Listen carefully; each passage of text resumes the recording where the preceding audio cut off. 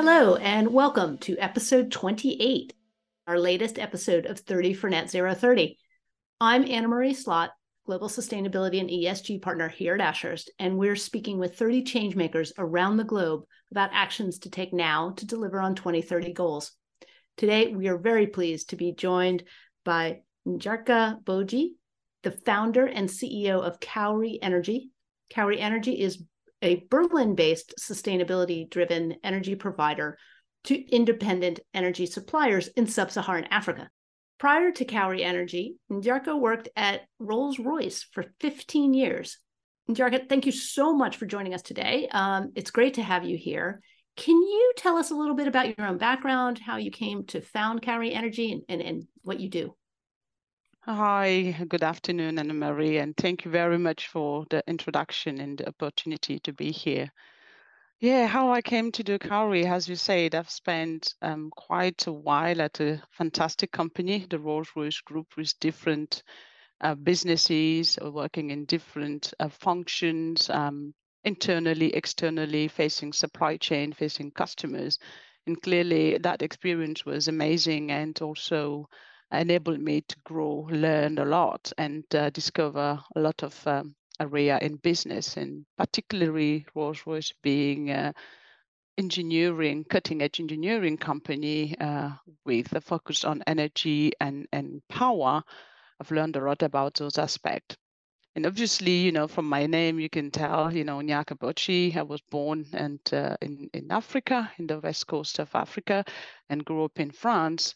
You have a relation with, where you come from and your roots, and as you grow up and go back and forwards to rediscover, if I can put it that way, your country, you notice that something is a bit odd in the region where your parents come from as compared to where you actually live. And as you go more deeper in that discovery, you realize basically the main difference is baseline infrastructure, and energy being one of the core fundamental infrastructure. Then you ask yourself, okay, what can I do? How can I better use my skill set? How can I use my experience and knowledge to certainly contribute to make an impact for where I originated from, but also in general, giving the global challenge facing the world in terms of climate change, how can I contribute? So that's basically, the root of Cowrie Energy.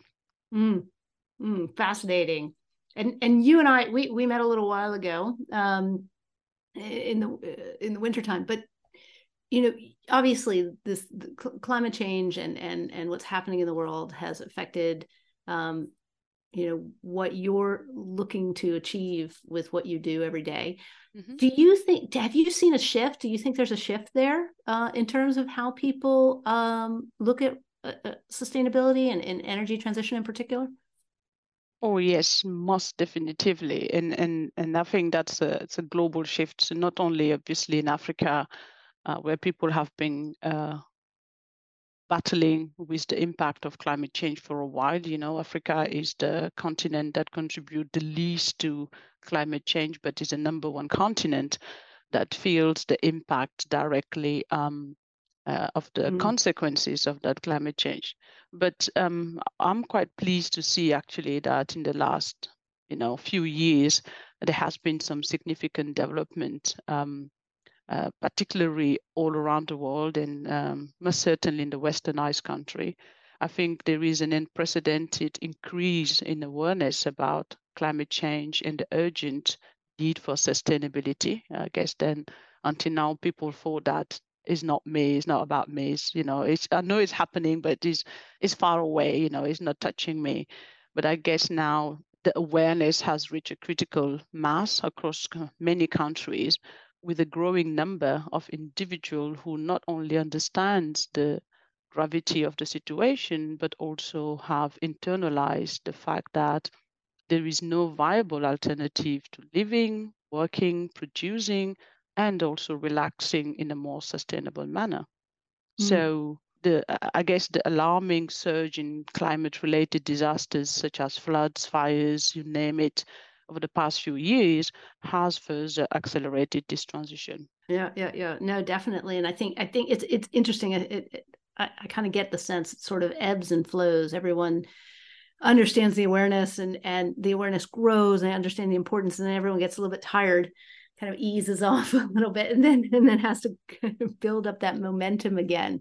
And I don't know if you see that as well, sitting where you are in Germany. Obviously, energy security is a huge issue in Europe, and has been since the invasion of the Ukraine.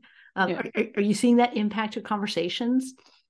Yeah, and I think what I'm pleased and what I'm witnessing to see is that there is a notable shift in individual behavior. So people are, first of all, taking personal responsibility and adopting more sustainable practices, at any level. So I guess certainly in Europe, the war just in our doorstep between Ukraine and then Russia has opened people's eyes, has a direct impact. I live in Germany, where 80% of the houses are heated with gas. We saw the prices go up. Obviously, the government took some action to kind of manage that a little bit for the normal taxpayer. But at the end of the day, everyone have felt the rise of energy prices just because of the action, as I said, in our doorstep. So that has made people more aware in general. And that awareness, I think, has also, particularly here in Germany, we have seen a lot of actions for all level of society, where people are having more significant demand placed in the government, in businesses, and in industries to accelerate the transition towards a more sustainable world. So I think this collective voice is putting immense pressure on various sectors to take decisive action, and I think that's a really positive thing, and that will help us really go into the right direction. And before we get into kind of your thoughts on who needs to do what, I think the other thing that's really fascinating about what you do is that interconnection between Europe, living in and being in Europe, but also that connectivity with, the countries in Africa. And as you say, Africa, is at the front end of climate impact, particularly around, now the need to try to cool themselves in an ever increasing heat environment. But how do you see that on your day to day? What are you hearing from those different areas? Because I think one of the things is we hear a lot from various parts of the world about sustainability and energy transition, but I don't think we hear enough from people who are on the ground in places like the countries in Africa. And that's an interesting point you're raising there, particularly when you say, I don't think we hear enough. I would rather say I don't think the global media is presenting things as they should be presented. So there is a lot of activity going on, and there are a lot of voices. People raising their voices. Actually, they have been forever, as long as I can remember, since I become more aware, I would say, aware of the continent, since I'm a teenager, going back and forth and holidaying, etc. People have been actively working towards climate action in Africa, just because they were really facing the impact directly. Erosion. Many cities have disappeared in the coast of Senegal, the country I came from. Not only Senegal, but all the coastline, deforestation, etc., etc. So people have been really quite active in the front, but obviously it's a media representation, and you know how the media world is today, not necessarily addressing heavy topic, and these are quite important and deep topic. That's why for us as Kauri, when we created Kauri, it was rooted in really the fundamental belief that if we are to succeed in fighting climate change, the only way to doing that is to be collaborative and to make sure that as we go into that journey, we do not leave anyone behind. So that's why we have created a unique business model, which is centered around collaborations, and we actively partners with local energy providers to accelerate the growth of their operations. So that's quite important. If you look at the infrastructure in Africa, obviously there is a grid network, but this grid network only serves less than 50% of the population. So per default, most of the people which are not connected or the businesses will rely on small scale energy projects. which are quite difficult to finance, albeit there are a lot of money available for financing energy access, specifically in Africa, because investment doesn't go necessarily towards smaller projects. So we serve as an aggregator platform by consolidating those small-scale energy projects into portfolio, and that help obviously the local energy provider to deliver faster to a larger customer base and to a most in a most cost-effective way, if I can put it that way.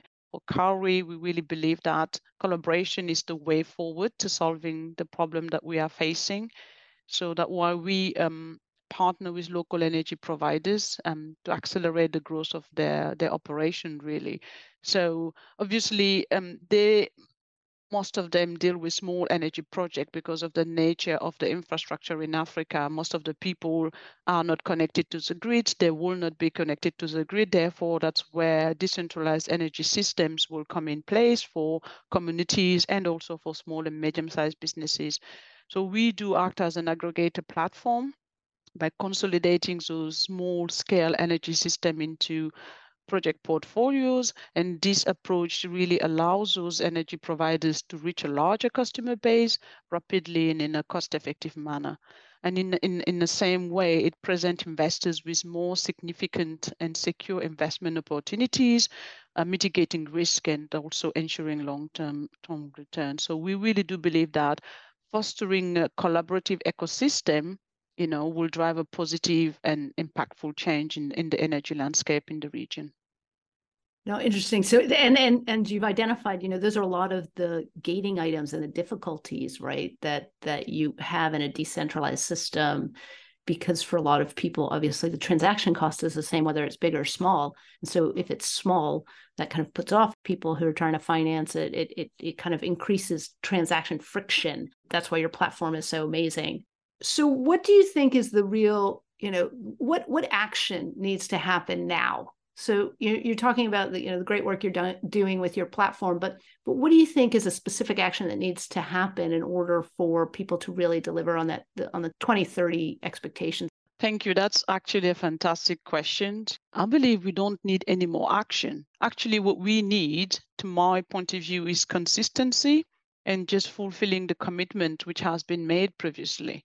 So regrettably, since COP21, nearly 7 years ago, progress has been disappointingly minimal. So, and I think, in fact, actually, the situation has worsened because the last GIEC report has indicated that we are now at a 66%, I think, more than 60% risk of breaching the 1.5 degree target by 2027. So clearly, the root cause of that is that as a global community, we haven't delivered in the promises that was made in the name of all of us and also to the planet. So if I just can name some of them, for example, talking specifically towards Africa and in general developing countries, the pledge of the $100 billion a year for adaptation remains largely unseen, leaving these nations struggling to cope with the challenges posed by the climate change. Also, despite all the assurances from the global north, investment in new oil and gas projects has continued since 2015, in fact, with several new ventures launched across Europe, Canada, and the US, for example.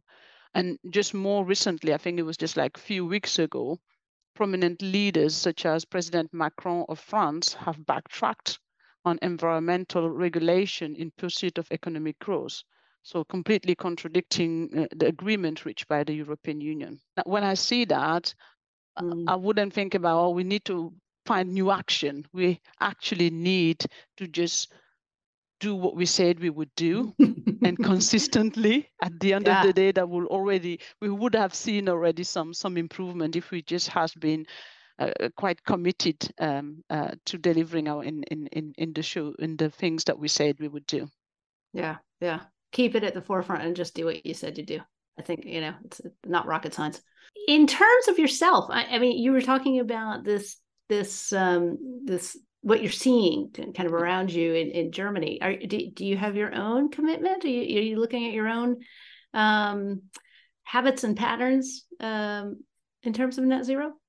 Oh yeah, I mean, you can't dissociate yourself and your beliefs and what you do for a job in life. I think you need to, again, is go back to the previous question, is about integrity and credibility. So if I look up myself, I've changed a lot, I would say, in my journey, and I think certainly being involved in the entrepreneurial journey and Kauri has played a big place in that. So, for example, I'm eating far less meat than I used to eat, maybe once or twice a week.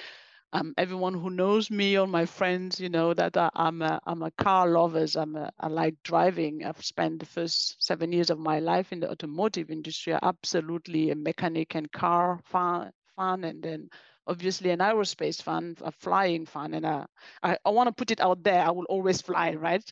But I don't have a car anymore. As I said to my colleagues, I'm now a true German and a true Berlin girl because now I'm biking. I'm biking all over the place. I'm taking public transport, and that's it. I even go shopping with my bike. So it's a I wouldn't say it's a new me, it's a natural evolution because it just makes sense and it's just so convenient when you're used to doing all those things. It's just become natural in your life. So that's really important. And it's also keeping you fitter and more healthy. Yeah, it's those knock-on effects of doing things the way that your grandparents did, right? When they moved around and carried things and didn't have to go Exactly. to the gym. I go to the gym and I kind of laugh at myself for replicating hard labor that I've tried so hard my whole life not to have to do by studying hard and getting a job, right? It's quite a. And then I That's laugh true. that I spend money to go replicate that somewhere. My grandfather farmer would have said, just come by my place. I'll take care of your exercise needs. And it's funny enough you say that because we in westernized country, we went that path. And if I look at in Africa where we work in other emerging nations, they are still moving far more than we do, not necessarily having cars and walking more. And then you can see that in terms of health, they are less inclined to some of the type of new, let me say, 21st century disease that we have, like diabetes, autoimmune disease, and you name them. So it's quite interesting to say, hey, there is a healthy lifestyle that if we stick to it, it's better for us. Yeah, and part of that big picture, right? It is that it's sustainability there in its widest sense. Like how do you integrate all the different parts of what you're doing so that you create both a resilient ecosystem, but also a resilient and sustainable way for yourself. If you could provide listeners one takeaway, one thing that you'd like them to do, again, I think people prefer to be in action on things rather than feeling like they can contribute. What would it be? I truly believe that each of us can has some power to act, and make a contribution, no matter how big or small.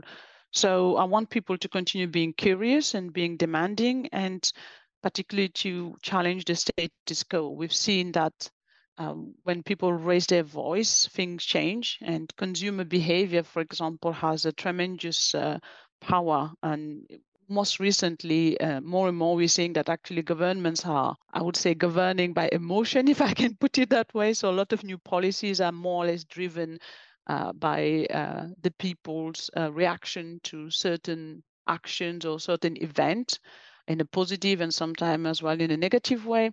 But that has a strong power to change things. And I think we need to continue do that. We need to be a bit more activist and then challenge the status quo because that's how we move things forward. We've given some few examples of what we could do in our own level in our daily life. So there is, I think, in the UK, a supermarket chain that say every little help, and I do agree with that. Some people think that, well, it doesn't matter if I eat less meat because the industry is still outputting so much CO2. But the industry is changing. You have ESG now, which has had a big resurgence. And businesses have finally understood that there won't be any futures without strongly embedding ESG and moving to sustainability. So that change is coming. We need to continue pushing for it as consumer and as citizen. Excellent points. Excellent points. Thank you, Njaka, for sharing, sharing your insights, sharing the different viewpoints. Really appreciate your time today. Thank you very much. It was a great pleasure. Thank you for listening to this podcast. We hope you found it worthwhile. To learn more about the issues we've just covered, please visit ashurst.com/podcasts.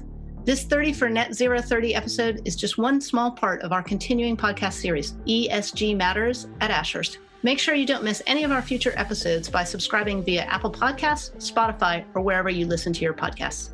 While you're there, you can also listen to our other episodes and leave a rating or review. In the meantime, thanks again for listening, and goodbye for now.